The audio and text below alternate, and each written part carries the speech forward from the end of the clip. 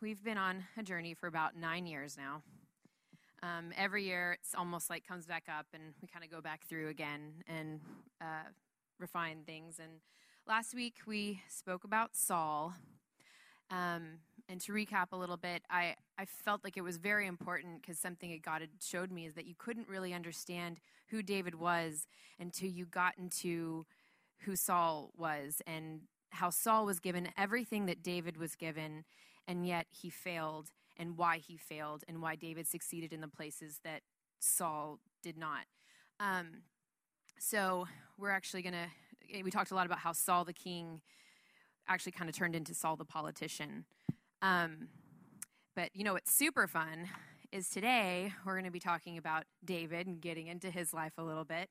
And what's super freaky is that getting to talk about the Bible story that everyone's pretty much heard since they were in Sunday school.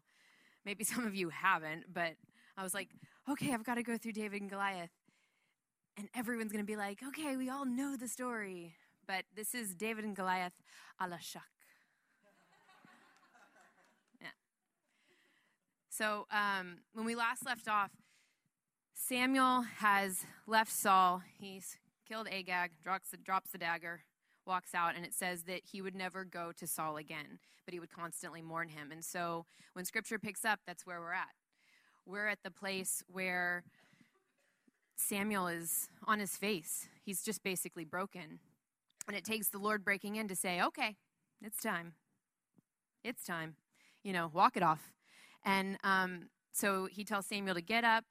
I've anointed, I have someone new, which Samuel knew was coming. He knew, back even before the argument that he had with Saul, that God had started looking for someone else. So he sends him to Bethlehem, to where Jesse is, and said, he's among the sons of Jesse. Go call a feast and bring the sons of Jesse to you. So he's sitting there. He's meeting with Jesse and all of his sons. And Eliab walks in. And he's your Saul, not the tallest man in Israel, but he's handsome, he's strong, he's confident, he's everything that normally you would have, for the king. And of course, we all know that God says, I've rejected him. And Samuel's like, okay, because God had Saul, who was everything that looked like what the people wanted. But now God's looking for somebody that will capture the heart of the people. Slowly, because even when Saul first went into office and was proclaimed, there was like a split. People were like, I don't know, maybe he's cute, but no. So, Eliab has obviously been rejected.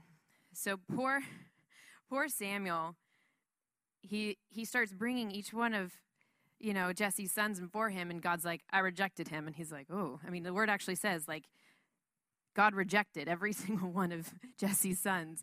And then it gets done and there's no more. And I can imagine being Samuel and being like, well, this is awkward. Do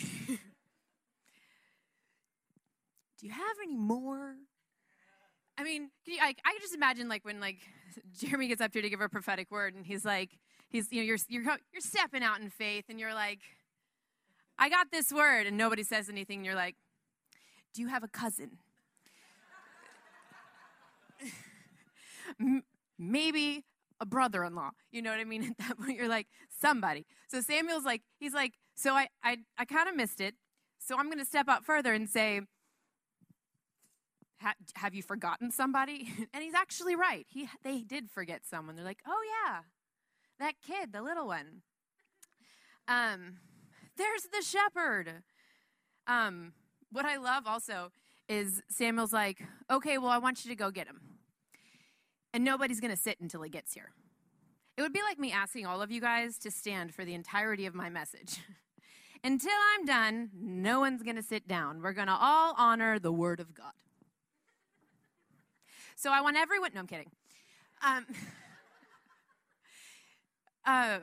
So back then, the shepherd, if you had a farming family, the shepherd was usually the youngest child in the family because they weren't usually strong enough for the manual labor that it would take around. And so this youngest person, which they call him a boy, I searched everywhere trying to have somebody give me David's exact age because I'm like, I want it to come alive.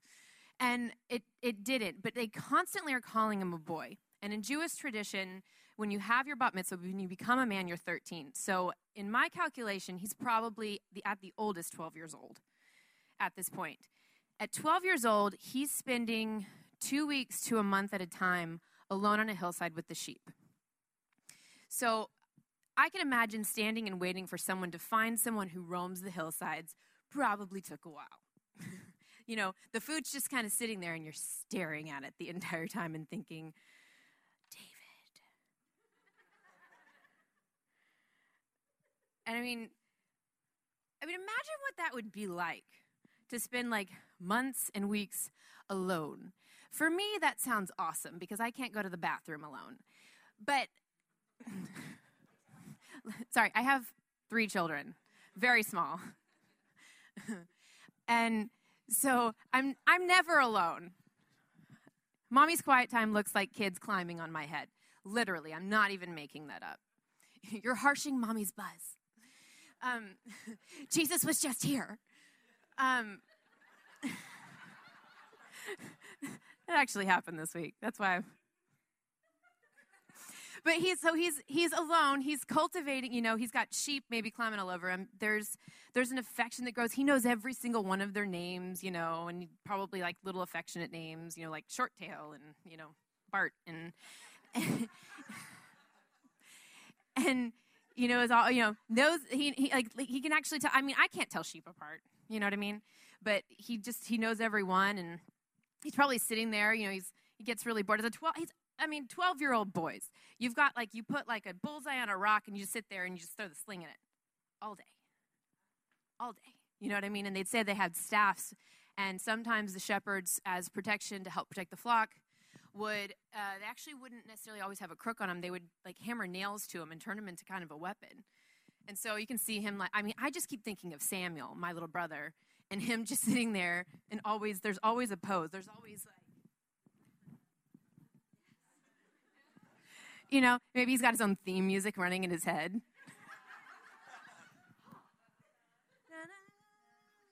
Because it gets lonely. And so then I imagine he probably started writing his own theme music, and that's where the harp came in. You know what I mean?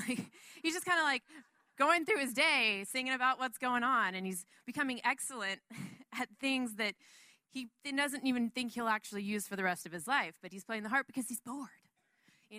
He's throwing his sling around because he's bored. So he gets there finally to the feast.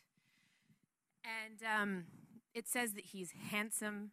He's 10 from days outside with beautiful dark eyes. I love how the Bible always talks about these men. It's like he was tall and he was ruddy and he was handsome.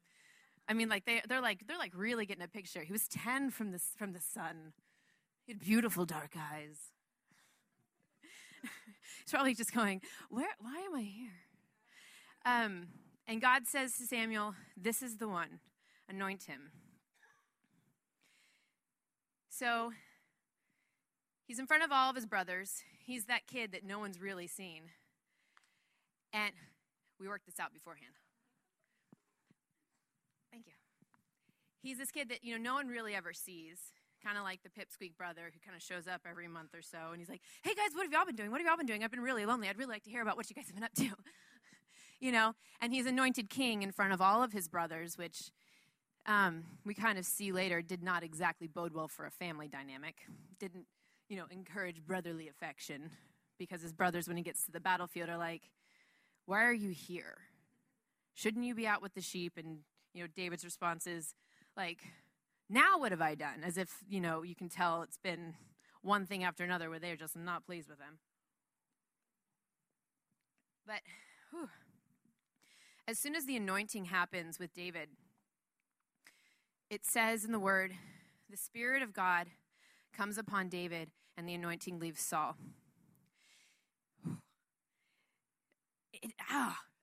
I'm trying to imagine, Saul can feel the loss of anointing, and it immediately says that fear grips him. he becomes depressed and tormented by an evil spirit from God, which, I mean, that's like a whole other, like, put that in smoke and all that stuff. That's crazy. But so he's so tormented, so physically crazed that he needs someone to come and help him. It isn't just like he's depressed and we're like, oh, the king's moody again today. It's like he is physically tormented to the point that they're like, he needs something to bring him out of this. He needs something to fix this. And so one of his servants, Saul understands that, where he actually asks for it. He said, bring me a musician who can play, who has the Spirit of God upon him, because he's realizing he's lacking something, and he knows that it's a lack of spirit, and he needs spirit to heal it. He has enough experience with the Lord and experience with the anointing to know what that looks like and what it means. And I love this because David gets anointed. He goes back to the hillside. He goes back to his place. Very similar to what Saul did. But out of nowhere, the servant of Saul just says, I've seen a man. Here, what does it say exactly? It says, one of Jesse's sons from Bethlehem is a talented harp player. Not only that, he's a brave warrior, a man of war, and has good judgment. He is also a fine-looking young man, and the Lord is with him. I mean, David's in town very rarely. You know what I mean? But God has set him in a place. He's bringing him before the king without him doing anything about it. And what I love about this is that it tells me not to despise the place that I'm in.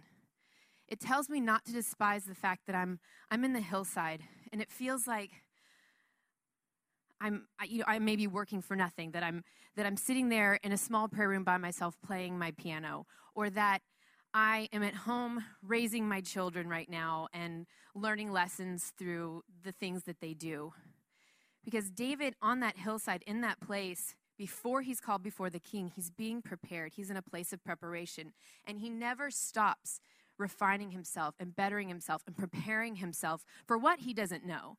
I mean, he knows that there's that weird prophecy thing. But you notice with Saul, when Saul's prophesied over, he has a lot of doubt, and so Samuel gives him all these like really amazing ways that he's like on the road home, you're gonna have this cool thing and this cool thing. All these prophetic things are gonna happen. They're gonna come to pass, and you're gonna prophesy. Everything comes for Saul almost more easily than it does for David. Where Saul, he sees all these things to understand and believe that he's king, but he actually never took it upon himself, his heart. He believed in his calling as king, but he never believed in his heart, his identity as king. But the second the anointing happens, David believes in his identity as king. And without having all that stuff, he continues not knowing where he's going to or how it will happen, to continue doing the things, the joys, the things that God's put in his heart to do, which is play his harp, to, take care of his sheep. Because that's all he has. That's all he has before him. He doesn't know how to be a king. He just knows how to do the passion that God has in his heart. And without even asking or knowing, one day, immediately, he's transitioned and thrown and thrust before the king. And when he gets there, he finds favor. And he's the only one with the anointing, with the gift to cause the king's ailment to leave. It says that Saul, my baby knows that's good. So Saul forms a warm relationship with David.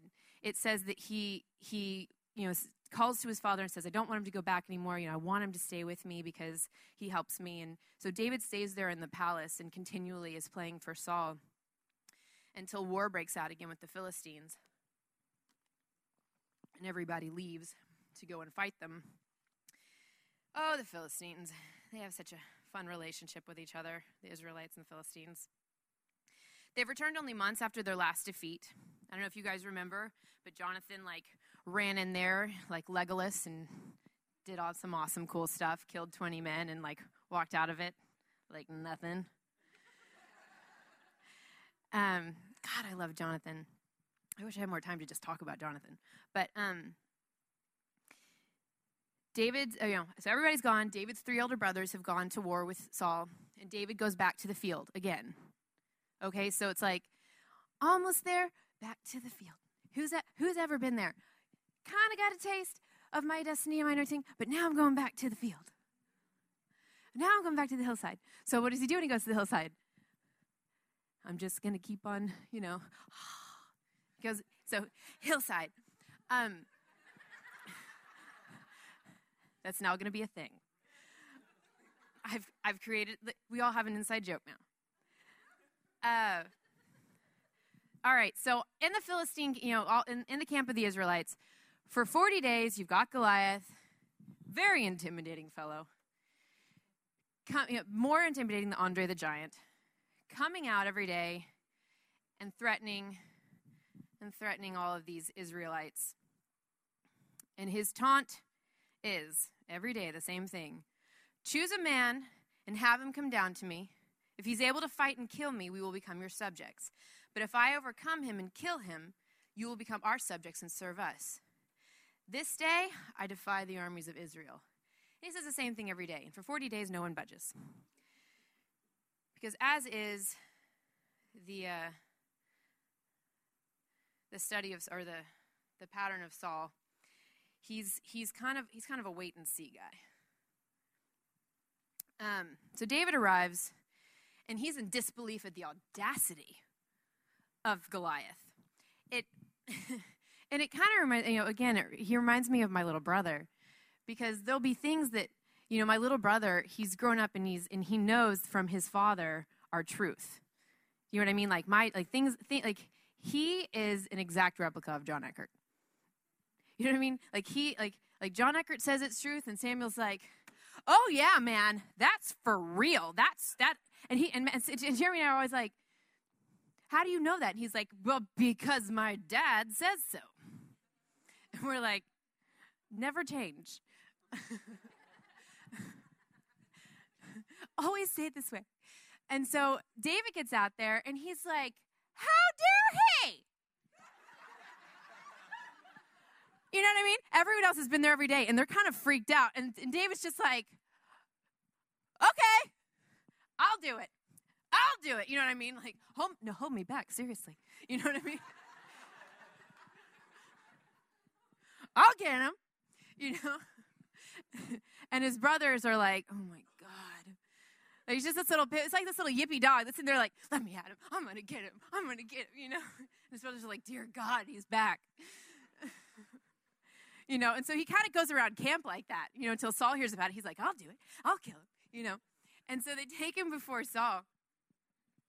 And he's like, I'll do it. I'll fight him. And Saul's like, he may have kind of remembers David right here at this point. He's kind of been at war. His mind's in a different place, but he's like, you can't fight this guy. He's been a fighting man since he was your size. So not the best plan. David, of course, David's over there. He says, Saul, he's like,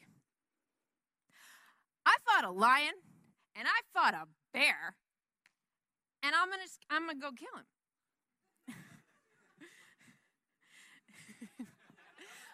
I'm gonna kill him. He was drunk on confidence, Vincent. But no, I love David just says, he says, your servant has been keeping his father's sheep. When a lion came and bear came and carried a sheep from the flock, I went after it. I struck it, and I rescued the sheep from its mouth. When it turned on me, I seized it by its hair, struck it, and killed it. Your servant has killed both the lion and the bear, and this uncircumcised Philistine will be like one of them. And so he's just like, it's no big deal. Okay, and we all know that he goes to fight, but like when I'm reading the text, like the way that I kind of process all these things typically is I'm thinking of them as characters of people. So when I'm writing about Saul, I'm asking myself, why does Saul let him go? I mean, yeah, we know that he's like super pumped up little pipsqueak guy. But let's go back to what Goliath is saying. You know what I mean? Like, if you lose, you become our servants. And not only that, but watching little pipsqueak boy die is not going to make everyone feel better. I'm asking that more as a rhetorical question just to cause you to think through. Like, when we're reading through the word, that's That's what God wants us to do. He wants us to say what's not here. He wants us to say, why? But why? But why? Every single time something comes up. And I think looking for your answer within that, or the characterization of why Saul made the choice that he did, considering the circumstances surrounding it and considering who we've talked about, who he is up to that point, gives you a view into his heart of who he is at this moment and who he's becoming, or you know what I mean? And this is how we read the Bible. But Saul does. He relents and he says, okay, let him go. And he dresses David in his armor. We all know this. But David knows that's not who he is yet. He knows he won't have a chance unless he's 100% himself. And I wrote this down. I want to say it. You cannot Mike Bickle Fast, Lou Engelrock, Beth Moore Study, or John Crowder Holy Spirit drunkard your way into kingdom safety. Not that those are bad. They're not. But if you think they're a recipe for not falling into religion or maintaining a status of righteousness, then you're going to find yourself falling into error and getting hit by the arrows. Because their revelation of how to stay with the Lord and stay in a place with God is not your revelation of how to stay into a place with God. And David knows that. He's like maybe 13, okay? And he knows that. You know what I mean? He knows who he is. He knows that he's not that man. He knows that maybe one day I might be. But right now, I got to be who God made me to be. I've got to run with the revelation that God's given me of who I am. You know? Whew. Because trying to wield someone else's sword will get us cut down and wounded. I mean, come on. Preach. I mean, this is kind of a sidebar, but trying to kiss dating goodbye when that is not your call is not going to be the lane you're supposed to run in. But for some of us, God's pulling us away for a season to not be in the dating world, to be completely called to him. But you have to know what your revelation is if you're going to run in it. Because if you try to take a book or take somebody else's thing and adapt it to your life without God breathing on it, you're going to get yourself wounded, and you're going to walk around being like, God disappointed me. It's like, no, you weren't searching for God. You were looking for someone else's recipe. Come on. Oh, Lord. God. So David walks out to meet Goliath. He grabs some stones. He puts them in his little bag. And Goliath calls out, and he's like, this is what I'm going to do to you. I'm going to cut you up. I'm going to, you know. And I've got to read it because it's good. But David, goes in there to tells him what's what. And he just says, you come against me with sword and spear and javelin. But I come against you in the name of the Lord God Almighty, the God of the armies of Israel, who you have defied. This day the Lord will deliver you into my hands, and I'll strike you down and cut off your head. This very day I will give the carcasses of the Philistine to the army, to the birds and the wild animals, and the whole world will know that there is a God in Israel. All those gathered here will know that it is not by sword or spear that the Lord saves, for the battle is the Lord's, and he will give you all into our hands. I mean, come on. And says that Goliath hates him. Like in that moment, it changes. And he begins to charge. And I get so excited because I love this part. You look back at what David had said to Saul, and it says, the lion came in and took something, and I pursued him. It says the bear came in, and he took a lamb, and I pursued him. And so as Goliath starts to come towards him and charge, David begins to run at the battle line. And it reminds me of what God does in our lives. He gives us little things like a bear that requires our faith in who God has said we are, or God has said what our job is. His job is to watch the flock, and that's his sphere of influence in that time. And so when he's watching the flock and something's taken from it, he doesn't do what Saul does and watches and waits and sees. licks his wounds, and heals in that place. He goes into the camp of the enemy, and he takes back what was his. So when the enemy takes your money, he takes something that belongs to you, that you need to survive, and you make the decision in that place not to try and repent and fix the way you do your finances, but to give more. You're taking something from the enemy. And then when you deal with something like a Goliath, and Goliath is running into this battle, he's running in with every bit of experience, all the muscle memory of a warrior that knows that if you parry from this side, you block or you blow or you go low. And David's running with the experience of knowing that every single time that God said who he was who he was. And so his experience, his muscle memory is spiritual. So that when you deal with a Goliath, he has no fear. Goliath has no fear because of his experience physically. And David has no fear because of his experience spiritually.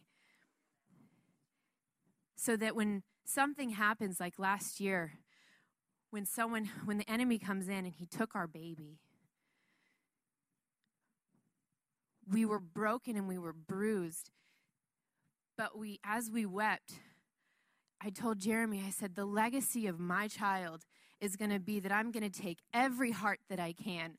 I'm going to take every single person who may have been wounded by this same design of the enemy. And if I salvage and take one heart into healing with me, then my child has been avenged. I have gone into the camp of the enemy, and I have taken where the enemy is stolen. Because I will go down fighting, and that's the heart of David. Is to go in and pursue and to charge into that place that the enemy has tried to steal, and to go further and push harder into the heart of God, because all you've done is not to weaken me or to wound me, but to draw me closer to my God and to make me more of a pain in your butt.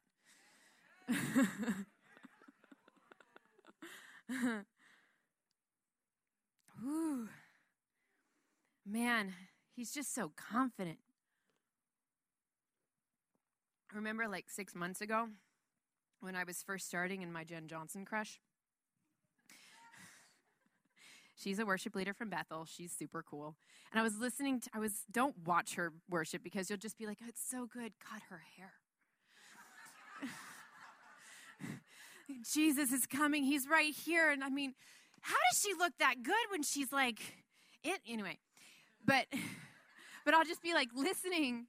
I'm listening, and I was like, God, like she's going off prophetically, and like where she's going, like she's not even repeating. She's just communing with God, and we're all there, And I was like, she's so confident, and he was like, no, she's fearless, because she's been in that place in the hillside where she's been singing, and she's been communing with me, and then she gets on this big stage, and she doesn't even recognize that it's a big stage anymore. When David gets to Goliath isn't Goliath anymore. He's already faced the lion and the bear. When she gets up there to her stage, that stage isn't that stage for her. You're just walking in on her communing with God.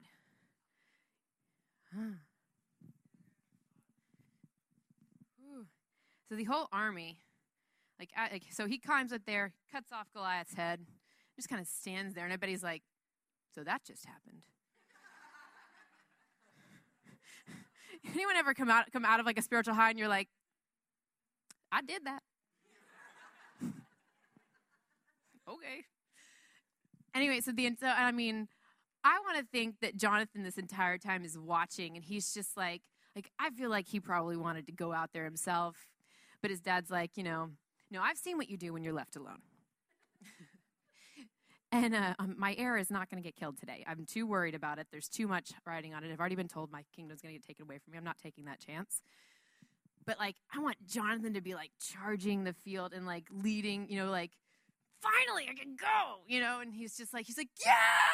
And everyone else is like, yeah! They're charging on the field. They chase the Philistines back into their land. Whew. Jonathan and David enter into covenant, because I think Jonathan recognizes something of himself in David.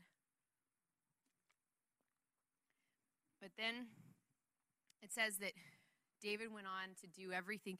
Like Saul would send him to do something, and he kept coming back and doing it really well. And all the men were like, oh, God, we love this guy. And you know how Saul is with the people. He likes to give the people what they want. And so he gives them a high rank in his army, and they start to go home.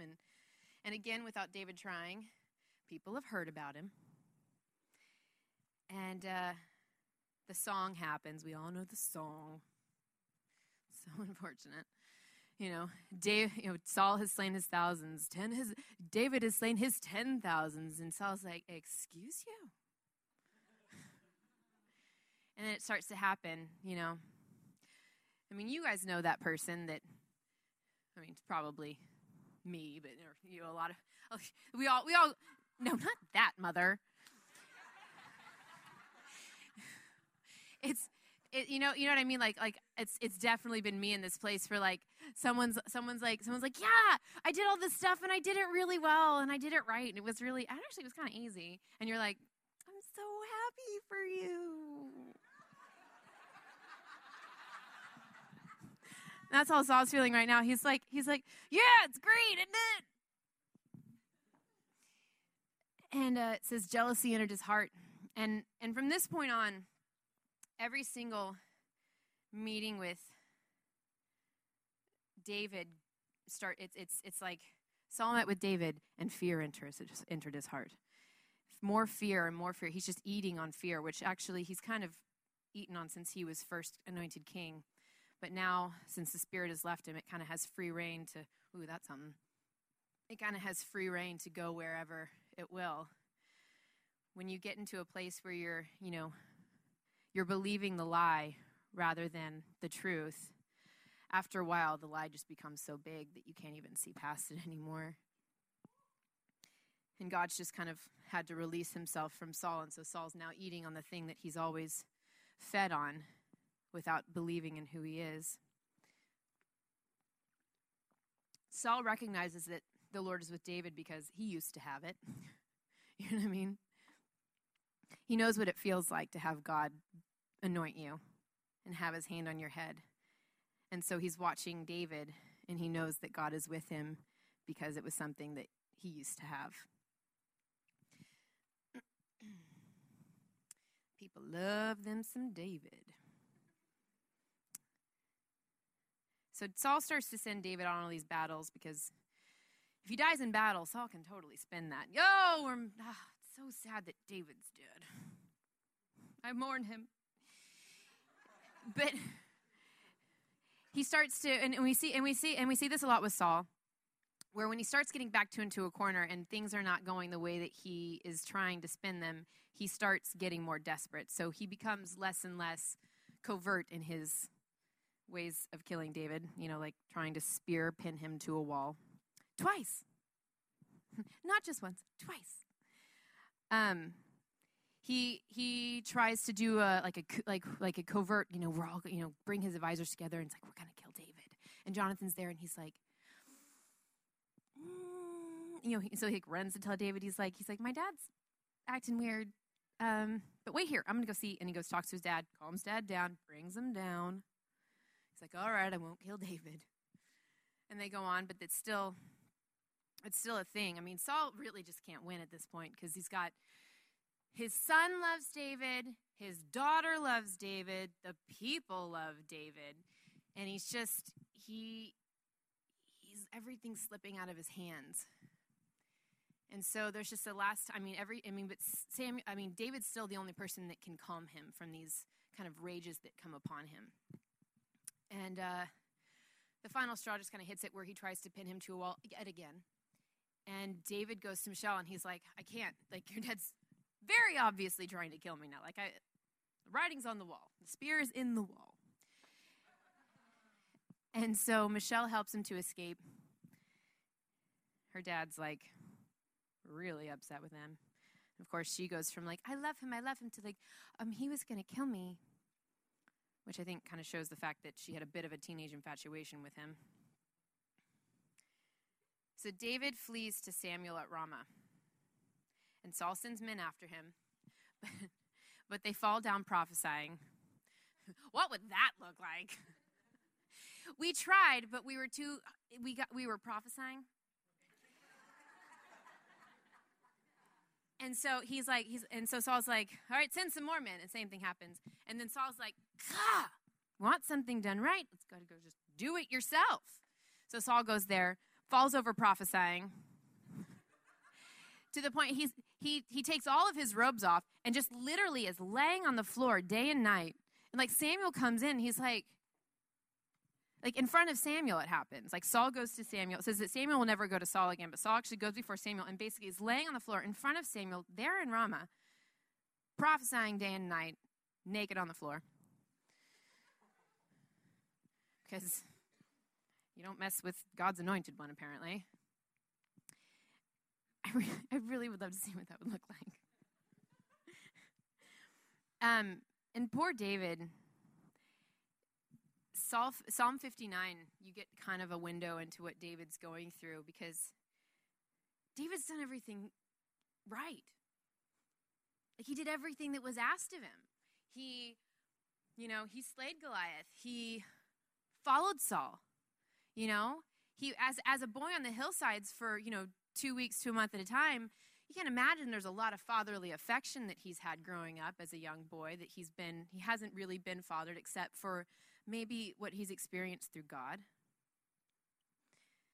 And so he gets there, and Saul, even though he's trying to kill him a lot, has an affection for him, basically kind of fathers him. He's learning from him. He's gaining wisdom with the people. He's successful in everything that he's supposed to be doing.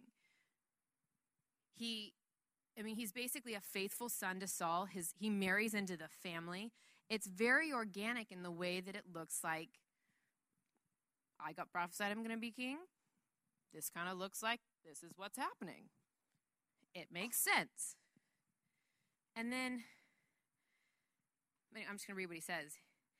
In Psalm 59, he says, I've done nothing wrong, yet they prepare to attack me. Wake up, see what is happening to me, and help me. And he starts giving God ways that he can punish them.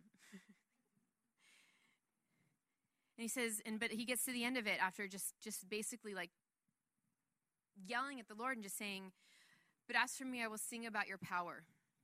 Each morning I will sing about joy and your unfailing love, for you have been my refuge, a place of safety when I'm in distress.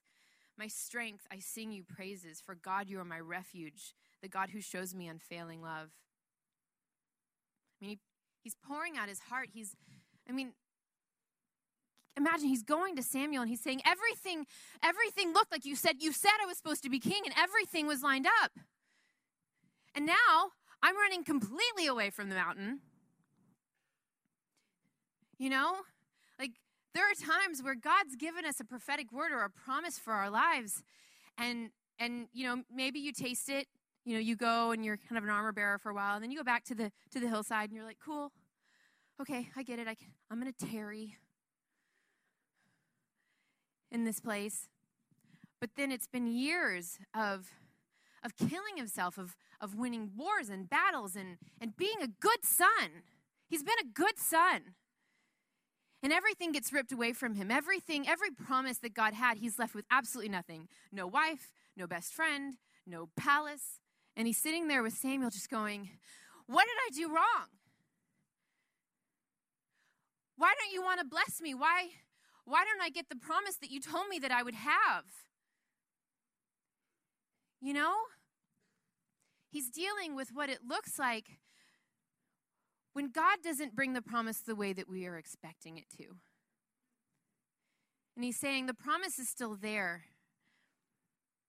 And he doesn't know why. Who knows? Maybe he was starting to emulate Saul too much. Maybe he was starting to look up to him too much as a father. Maybe he was too attached. Maybe there were things about battle, things about loneliness that he needed to learn from the Lord. Maybe he'd forgotten some things from the hillside, things that he'd learned about how to gird himself in the Lord because of that loneliness that he'd had. And it felt just so good to be surrounded by people who loved him.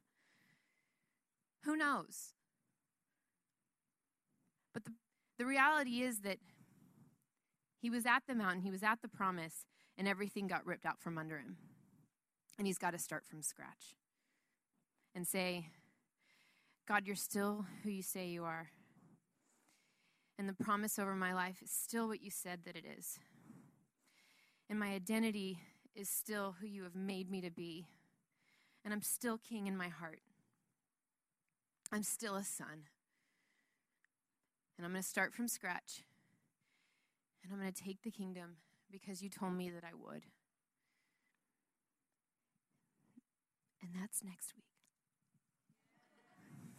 Talking about walking in the delay and holding on to the promise. Just do it right now. Woo. Yeah. So I'm just going to pray. I'm going to pray. God, teach us how to be faithful in our hillside moments, Lord. In our season, Lord God, where we're tucked away and you're preparing us. You're preparing us for the next level. You're preparing us to be thrust before the King. Father, let us be faithful. Let us see the identity that you've placed on our hearts of who we are and the greatness within us, even if it hasn't come to the surface yet, if it hasn't been acknowledged yet. Thank you that you see us. You see us in this place. And you will not abandon us, and you will not remove the promise. But everything that you're going to do is going to be for our best and the beautiful on the other side. We tell you you're good, God. We praise you for the fact that you are good and you have unfailing love than the way that you father us. We adore you, Jesus. Stay close to us, Lord God. Amen.